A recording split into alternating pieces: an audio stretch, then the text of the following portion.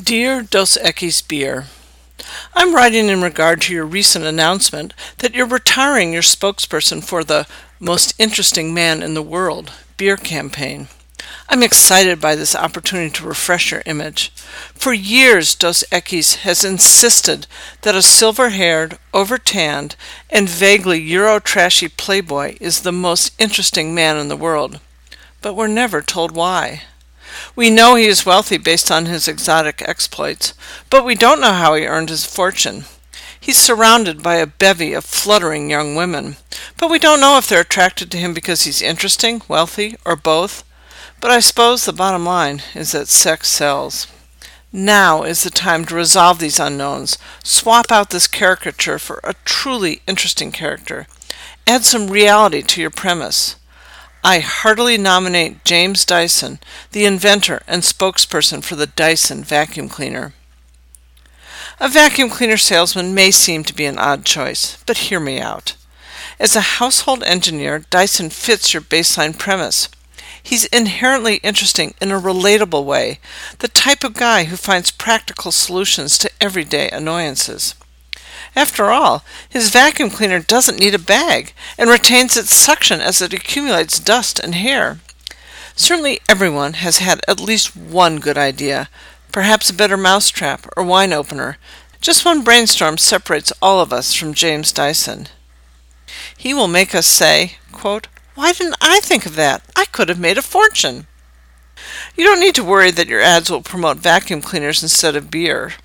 Your male audience won't give a gnat's ass about the virtues of a vacuum cleaner, but they will respond to the fruits of that one good idea, your implicit messages of sex and wealth. In his current vacuum cleaner ad, Dyson is all tidy up in a sophisticated yet casual way and speaks with a soft, clipped British accent that Americans love. And he's easy on the eyes, very easy on the eyes. This version of James Dyson will resonate with your white-collar audience. For your audience of average beer-swilling schlubs, you could scruff him up a bit and show him tinkering in his workshop. I envision Dyson in a heather gray t-shirt, working hard on some sort of engine. As he turns to the camera to give his testimonial, you can see a bit of sweat darkening his collar. But focus on the collar only. Sweaty armpits are too down-market for your brand. Dyson should also wear a big tool belt that clanks as he hitches it up. Across time and cultures, women in kitchens have always succumbed to the je ne sais quoi sex appeal of workmen in tool belts. Dyson also exudes the venerable sex appeal of wealth. Your current spokesperson seems to live the life of the idle rich, a status that your drinkers might find unattainable. Dyson ads can focus on the nobler image of earned wealth by profiling the toys he's accumulated, his enormous yacht, and his estate in France.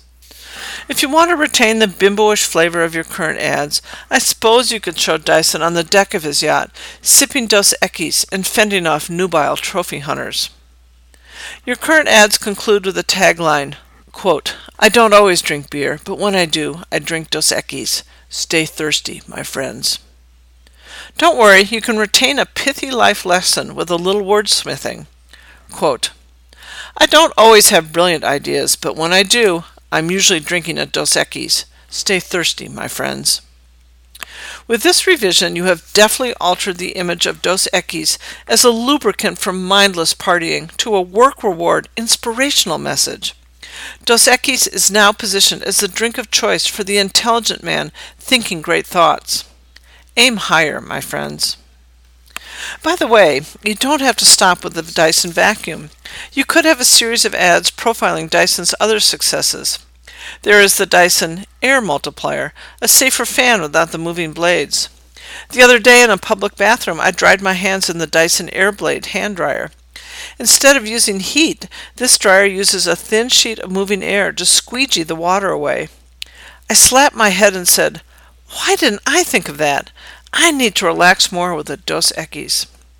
I'm sure you could also mine some humor in Dyson's failures, perhaps corrected with a contemplative glass of Dos Equis. In short, James Dyson is the full package, a truly interesting and wealthy man with sex appeal resonating across the entire gamut of your audience. I'll leave it to your marketing department to make him an interesting offer. Please let me know if you would like to discuss further. Sincerely, Liza Blue.